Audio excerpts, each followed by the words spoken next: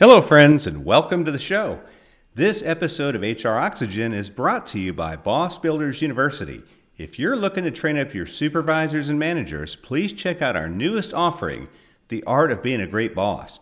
In this 13-month program, I will personally be taking your managers through our Driving Results curriculum, and that includes topics on communication, performance management, motivation, delegation, problem solving, decision making, team development, and much, much more. The sessions are live, running virtually 1 hour each month, and I'll do it using our popular sketch and seminar graphic art and storytelling format. No boring PowerPoint, stale stories, and outdated tools and techniques. The sessions are engaging and provide tactical, practical tools that can be used immediately after the sessions. For more information, visit us online at thebossbuilders.com. We are just a month and a half or a month and a quarter into 2021, and from everything we can see so far early in this year, 2021 is pretty much a rerun of 2020.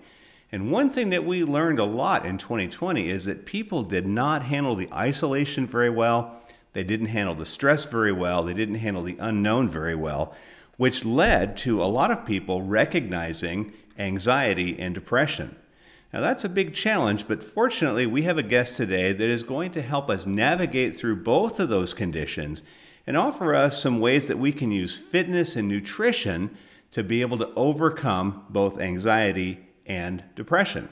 Our guest today is Igor Klebanov. Now he is the CEO of Fitness Solutions Plus up in Canada. He's the author of a bunch of books on exercise and nutrition, including Stop Exercising, The Way You're Doing It Now, The Mental Health Prescription, and other books. We're going to talk specifically today about the mental health prescription, but you can also get yourself a copy of that book. He'll give you the link on that and access to the other books that he's written.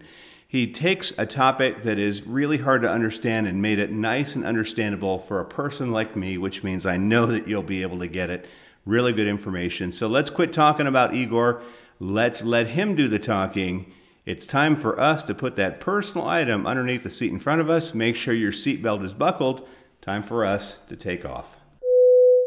Should the cabin lose pressure, oxygen masks will drop from the overhead area. Please place the mask over your own mouth and nose before assisting others.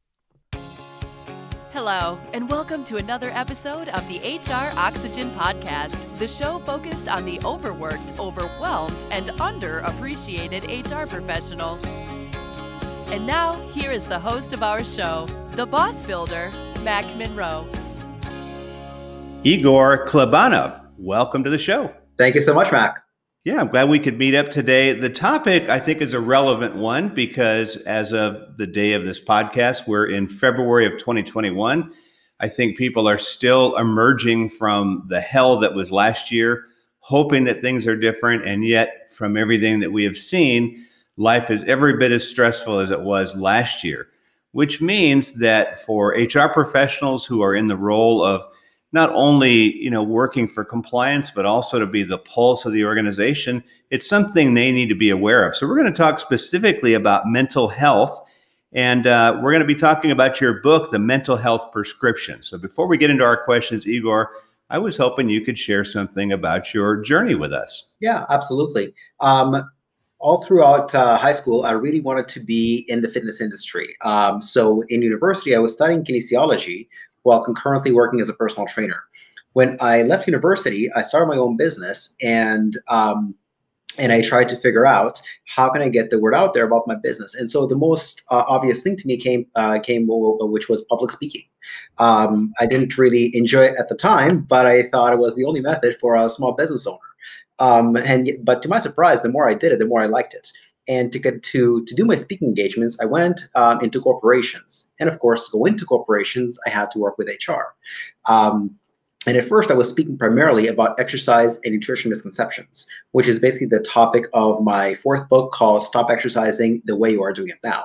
Now, for the first 5, 6, 7 years or so, that was my primary topic. There were a few others, but that was my primary topic. About 5, 6 years ago, I spoke to an HR manager explaining what I do and the topics that I speak about. But she asked me, do you also speak about mental health? At that time, I said, well, no, I have no personal or professional experience with it. So that we kind of just let that go. I spoke to the second HR manager. She asked the same thing. Do you do any talks about exercise and nutrition for mental health? And I said same thing. No personal or professional experience with it. By the time the fifth or sixth one asked me, do you do talks about mental health? I said, okay, yes. So I devised my first presentation about mental health. I actually had to do the research on how does exercise and nutrition affect mental health beyond just the basics. Because when people think about exercise and nutrition for mental health, the only recommendation they get is exercise is good for you, or go for a walk, or do something like that. But I really wanted to know what's the best, not just what's a good way, what's the best way to exercise in a way that will improve your mental health. Because you can spend an hour doing a good thing, or you can spend an hour doing the best thing, and you're going to get better results doing the right thing. I often say hard work is important, but hard work in the right direction is better. In other words, the example I make is that if your goal is to run a marathon, you won't get there by bench pressing 200 pounds. Likewise, if your goal is to bench press 200 pounds, you won't get there by running a marathon. They're both hard work. They're just hard work in the wrong direction. Same thing here. There are certain types of exercise that could make your mental health worse. So we want to do the best thing in the time that we have in the right direction. And of course, the nutrition came along with that. I wanted to figure out not just eat healthy, don't eat junk, and don't eat fast food, but what else can you do? What supplements can you take? What foods can you eat and not eat in order to improve your anxiety and depression?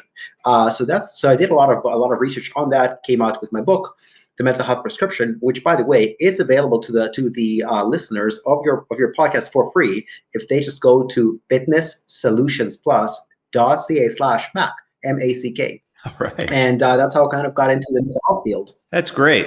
Well, I want to talk about mental health, but let's go back to that new book. Any book that says the title is Stop Exercising, that's the kind of book I want to buy.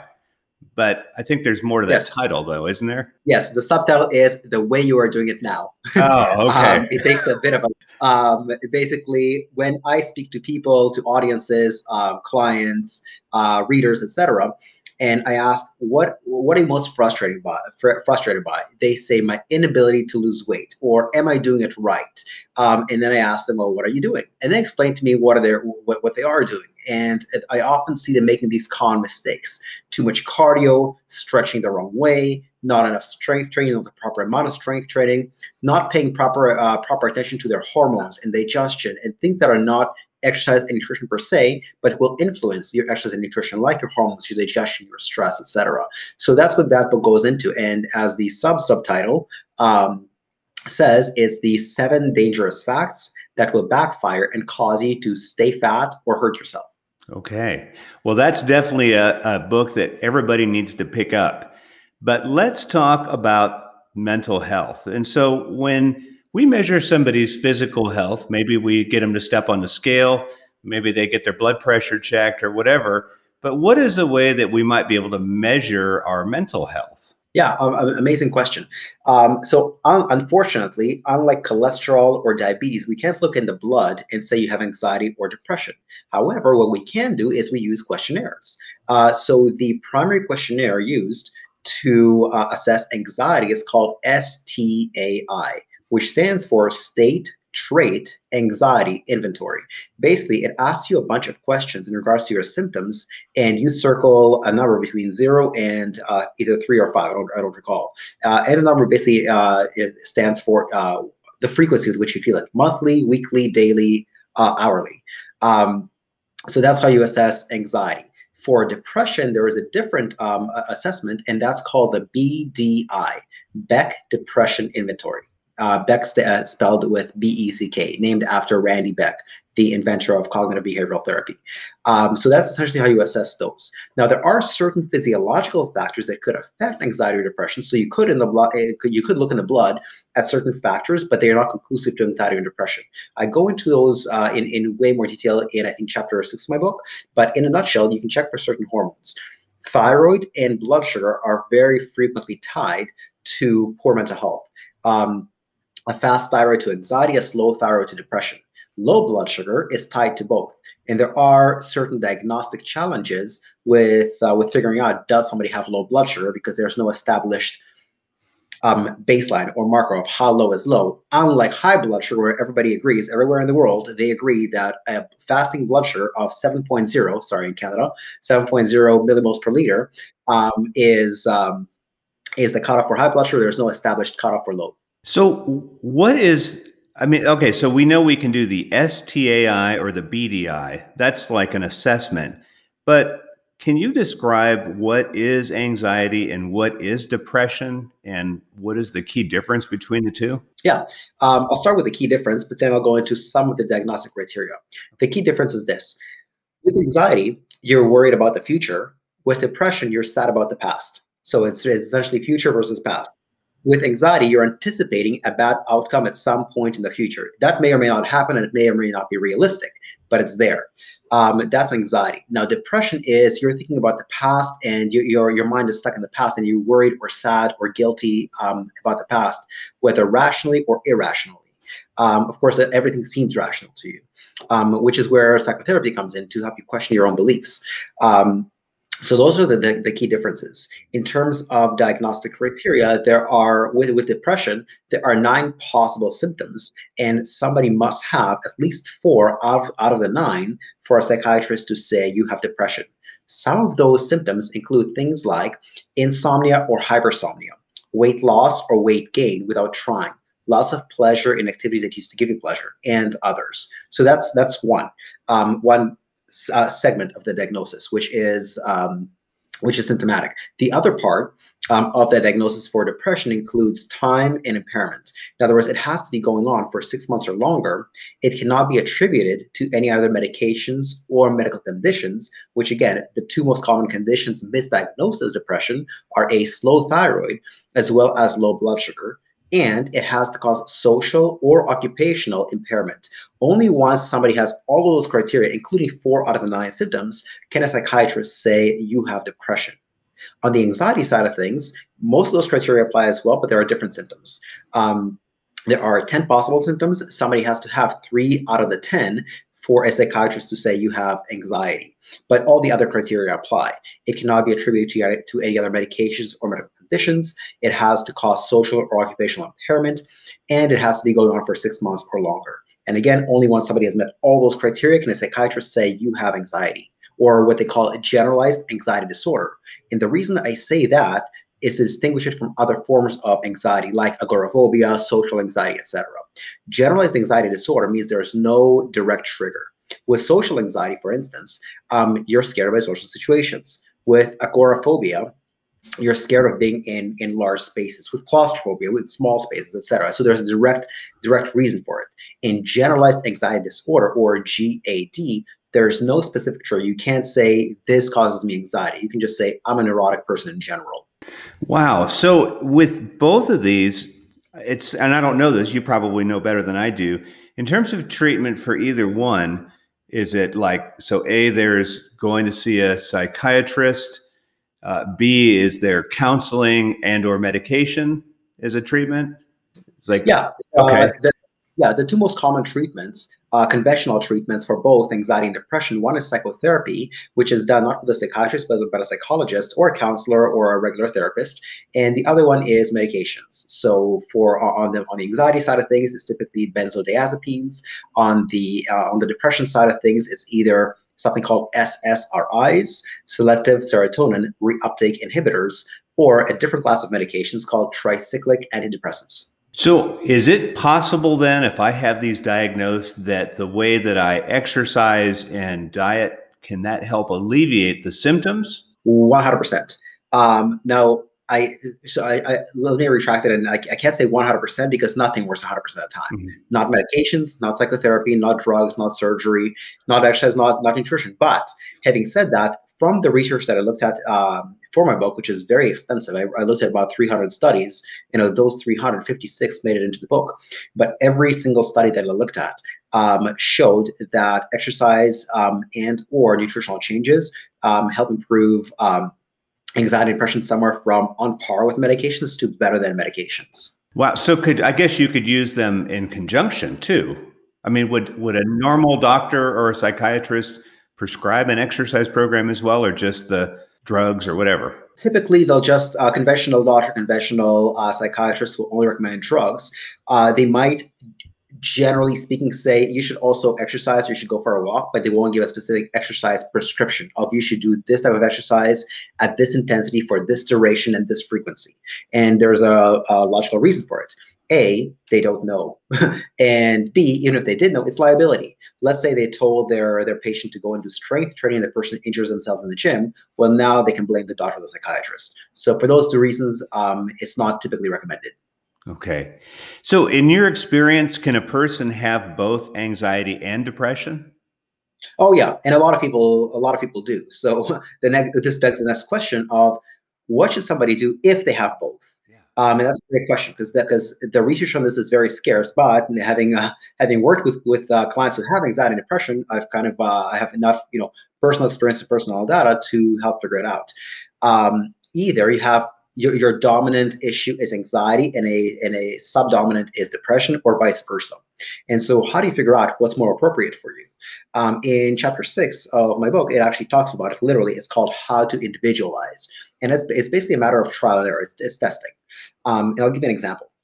The best intensity of exercise for depression is high intensity. You want to breathe hard. You want to be out of breath. You want to be sweating, etc. However, high intensity exercise is very bad for anxiety. Great for depression, bad for anxiety. The best intensity of exercise for anxiety is actually moderate, better than low, better than high. And so what if you have both? Do you do high intensity or do you do moderate intensity? So I devised a very simple questionnaire that somebody fills out before a workout and then immediately after a workout. So you do a workout at, for example, high intensity. Fill out the questionnaire before the high intensity workout, fill out the questionnaire after the high intensity workout. If the questionnaire is worse after the high intensity workout, don't do that again. Sure, the next workout, try a moderate intensity workout and see if that makes it better. And again, if you're basically testing a bunch of different things until one of them shows an improvement in the way you feel after the workout. Yeah, I guess that's the only way you could really do it. But it doesn't sound like there's that many people that are really digging deep into the exercise piece of anxiety and depression. In your experience, is that something that's done a lot, or are you one of the lone voices in this field? Yeah, I'm pretty much the only voice in this field because I love to take courses. If there's somebody who's already aggregated the information and is presenting it in one concise course, I would rather take that than do the research on my own and figure things out. However, nobody offers courses on this. I read about 70 to 80 books per year, and I've only seen one book in my 15 years of personal training that actually talks about how to use exercise for depression. So I had to go and do the original research about how to use exercise for anxiety and depression. Are you seeing it, because you're up in Canada, are you seeing an increase in the anxiety and depression because of COVID and lockdowns? And from what you can see down south of the border to the US here, are you seeing that as well? I'm just curious. Yeah, great question. In Canada, I'm certainly seeing more depression. I don't know about anxiety, but certainly more depression. And I think the people hit the hardest by this are the extroverts. For example, me, all I need for my entertainment is a great book. That's fine. Now, if my idea of a good time was going out to party and I couldn't do that, that would be way harder for me than a good book to read.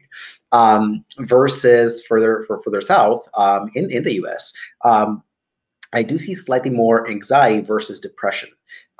Just your observation. I'm not really sure as to the mechanisms or why, but just an observation. Yeah, it seems like it would be, the anxiety over the unknown, which of course we still have a lot of that. Yes. And then depression, because this is a great definition you gave of things that happened in the past, is it maybe that we miss going out to clubs, miss being with our families. Do you think that's increasing the depression half of that problem? Yeah, family gatherings, absolutely. Like certain cultures, certain nationalities are very family oriented. For example, in Italian cultures or in Indian cultures, family is a very, very big thing. Whereas in other cultures, it's more of an individualistic society, like for example, Americans or British descent.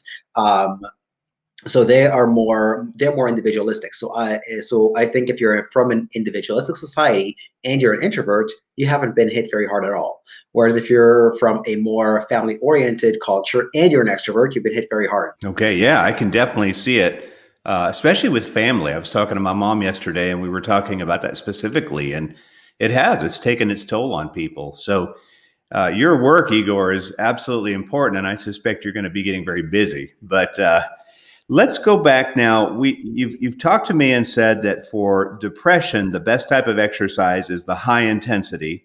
For anxiety, it's moderate. But exercise is only part of Yes. this. So can we talk about nutrition, specifically for anxiety and then specifically for depression? Yeah, absolutely. Now, the first thing when it comes to nutrition for either one is, again, I want to emphasize that you want to rule out other conditions.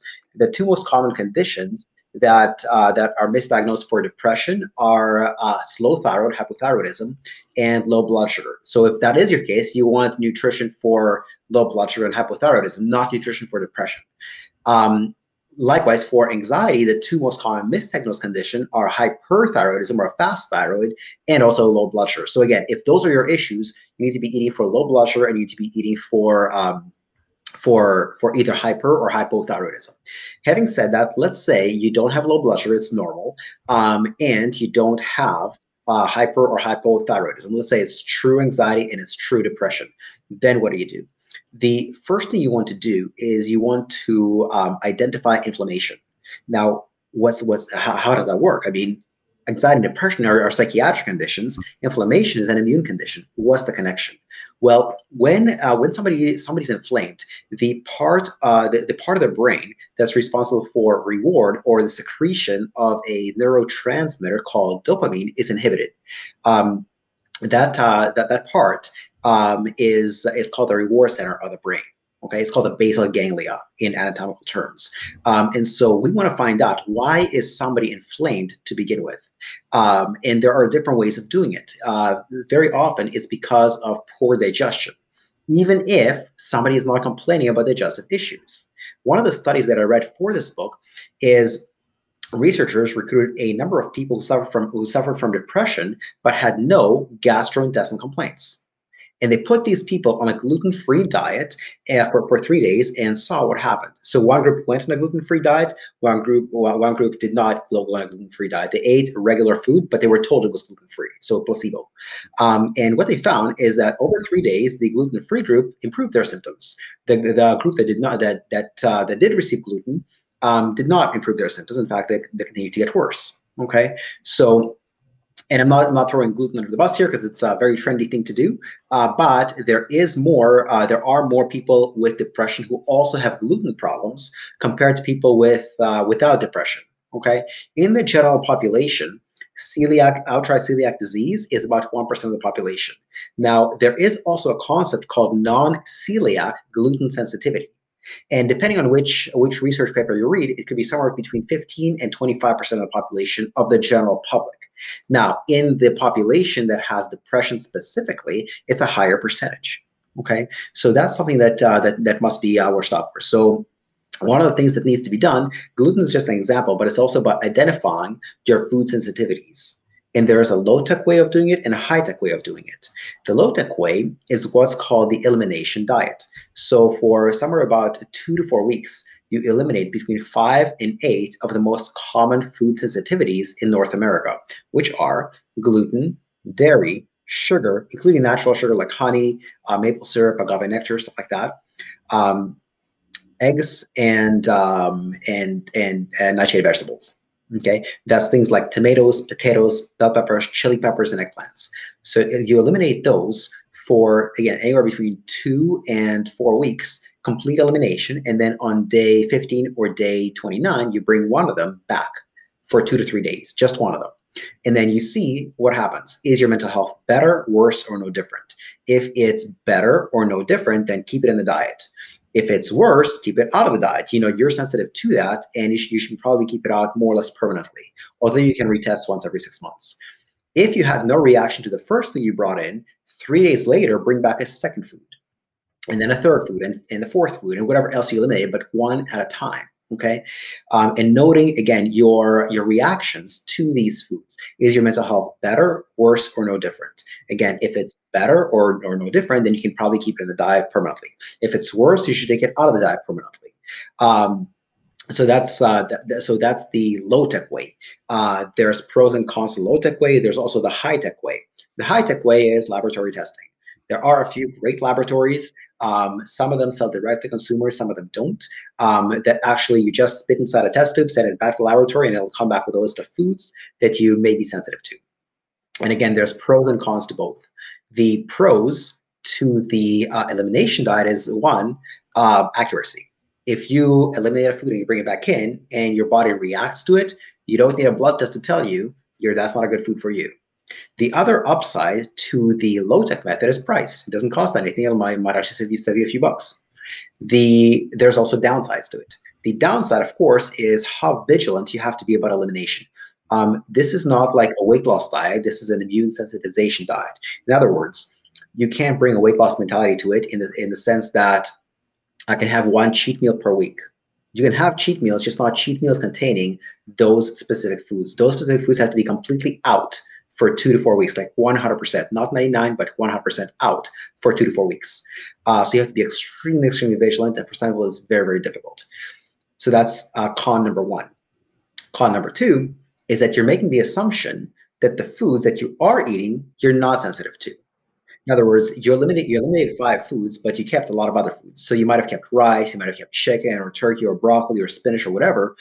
You're unlikely to be sensitive to it, but it's not impossible. You might be, and you might not know it because you're eating it all the time. Okay, so those are the pros and cons of the low-tech method. There's also pros and cons to the high-tech method. The pros, number one, accuracy. If you get a good test, and again, I emphasize good because there's a lot of bad ones out there, but if you get a good test, it's very, very accurate. The other upside to the high-tech method is you don't have to eliminate anything. And the other upside, and the third upside is speed. You find out in somewhere between 5 and 10 business days, depending on the laboratory. But there is one downside, and that's cost. It's not free. Certainly in Canada here, it's not covered by our health insurance system, and it can cost somewhere between $450 and $1,750 US. Okay, so those are pros and cons of both methods. When budget allows, I'll always ask my clients to go for the high-tech method because of accuracy and speed.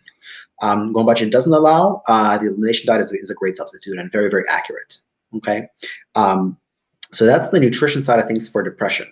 For anxiety, I would also go and figure out what you're sensitive to. But in addition to that, a couple of the biggest considerations are energy drinks, and that includes caffeine. In anxiety, your heart rate is already pretty high. Add in energy drinks, caffeine, etc., and it might be even higher.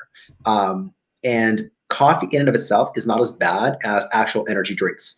I don't know if I can name any brands, but in general, anything containing over 100 milligrams of caffeine or more, which is typical energy drinks, should probably be kept out, or at least tested if you should keep it out, and run a 2 to 4 week test of complete elimination of those energy drinks, and then bring it back in on day 29 and see if your anxiety symptoms are worse. You know, it's interesting as I'm listening to all that. I think if you were trying to diagnose yourself, you could really screw yourself up. I mean, if you have anxiety and say, well, I don't have energy, I'm nervous all the time, let me go get a Red Bull, you're just making the problem worse, right?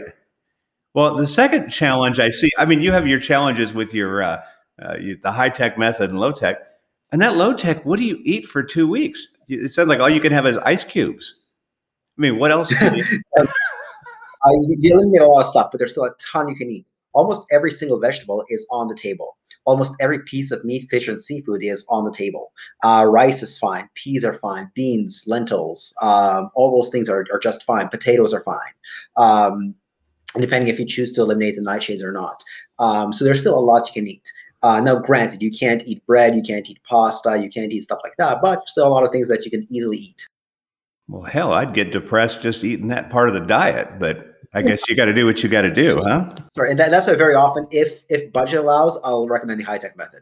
Yeah, I think I like that better myself. So that's almost a natural way to deal with it. Are there any supplements that we could take in addition to, once we kind of figure out the dietary part of this, to make up for things, or is the diet alone enough?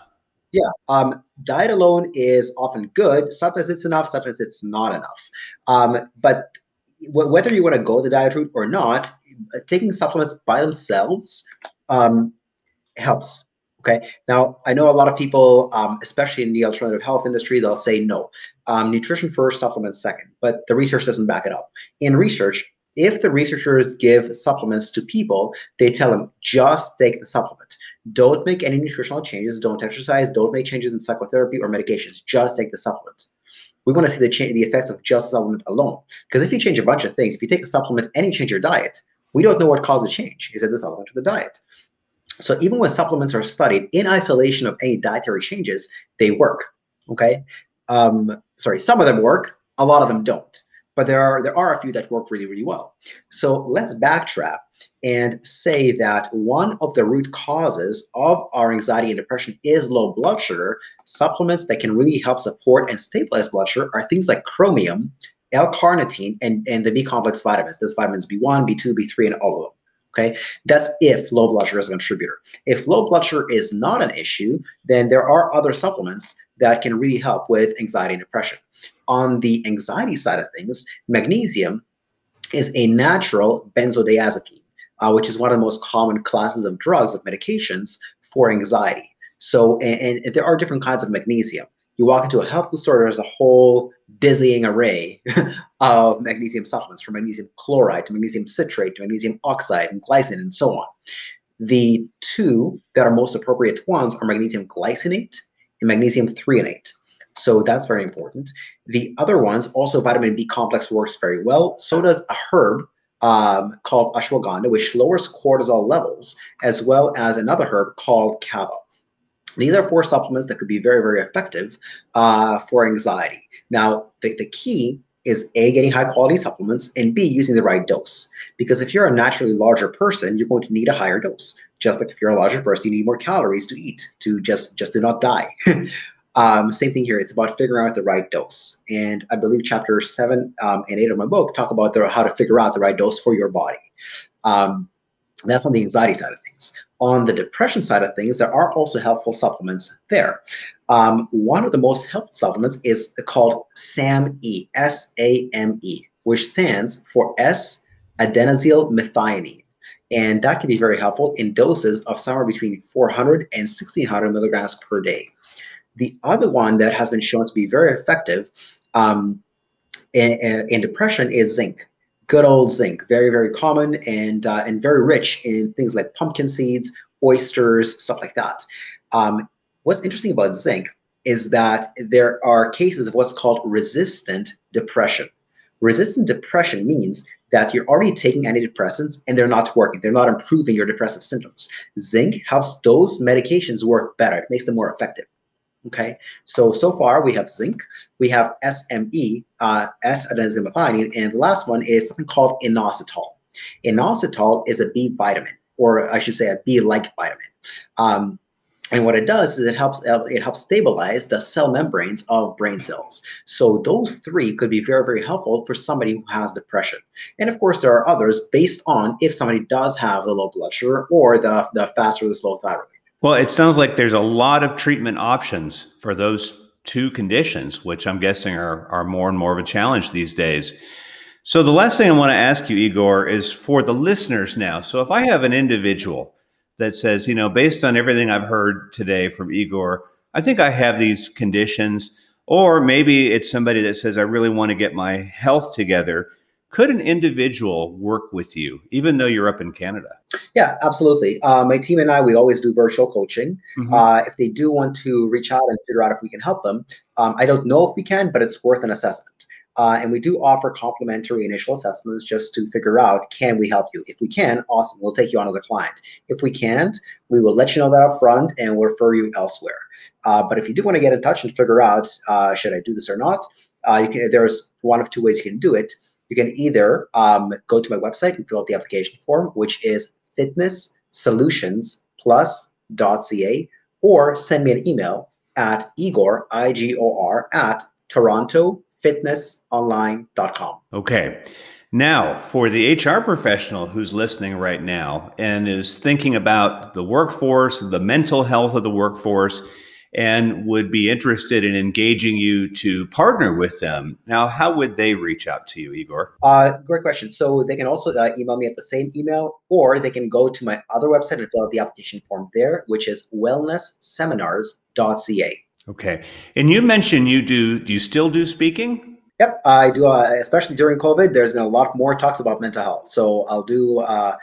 Instead of seminars, I'm doing webinars. Okay, no, that's great. So if somebody as an HR professional would like you either to do a seminar for them or maybe speak at their chapter meeting or a state conference, you would be up for that too, right? Yes, absolutely, 100%. Okay, and so the best way is by email, or is there a third site we could go to for that? Email or wellnessseminars.ca. Perfect. Okay.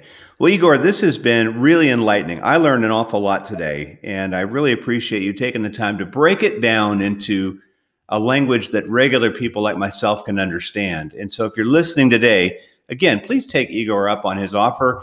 That was, again, let's see, it was fitnesssolutions+.ca/Mac, and they get a free downloadable copy of your book there, the one we've been talking about, correct? Exactly.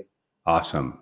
Well, Igor, I really appreciate you taking the time to be with us today. Thank you so much for sharing your wisdom with us. Mac, thank you so much for getting the word out. It's a very, very important topic, and I hope you will benefit from it.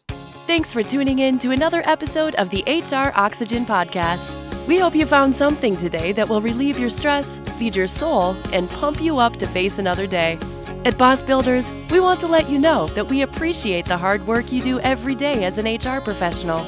And, as a reminder, always make sure to adjust your own oxygen mask before attempting to help those around you. Be well.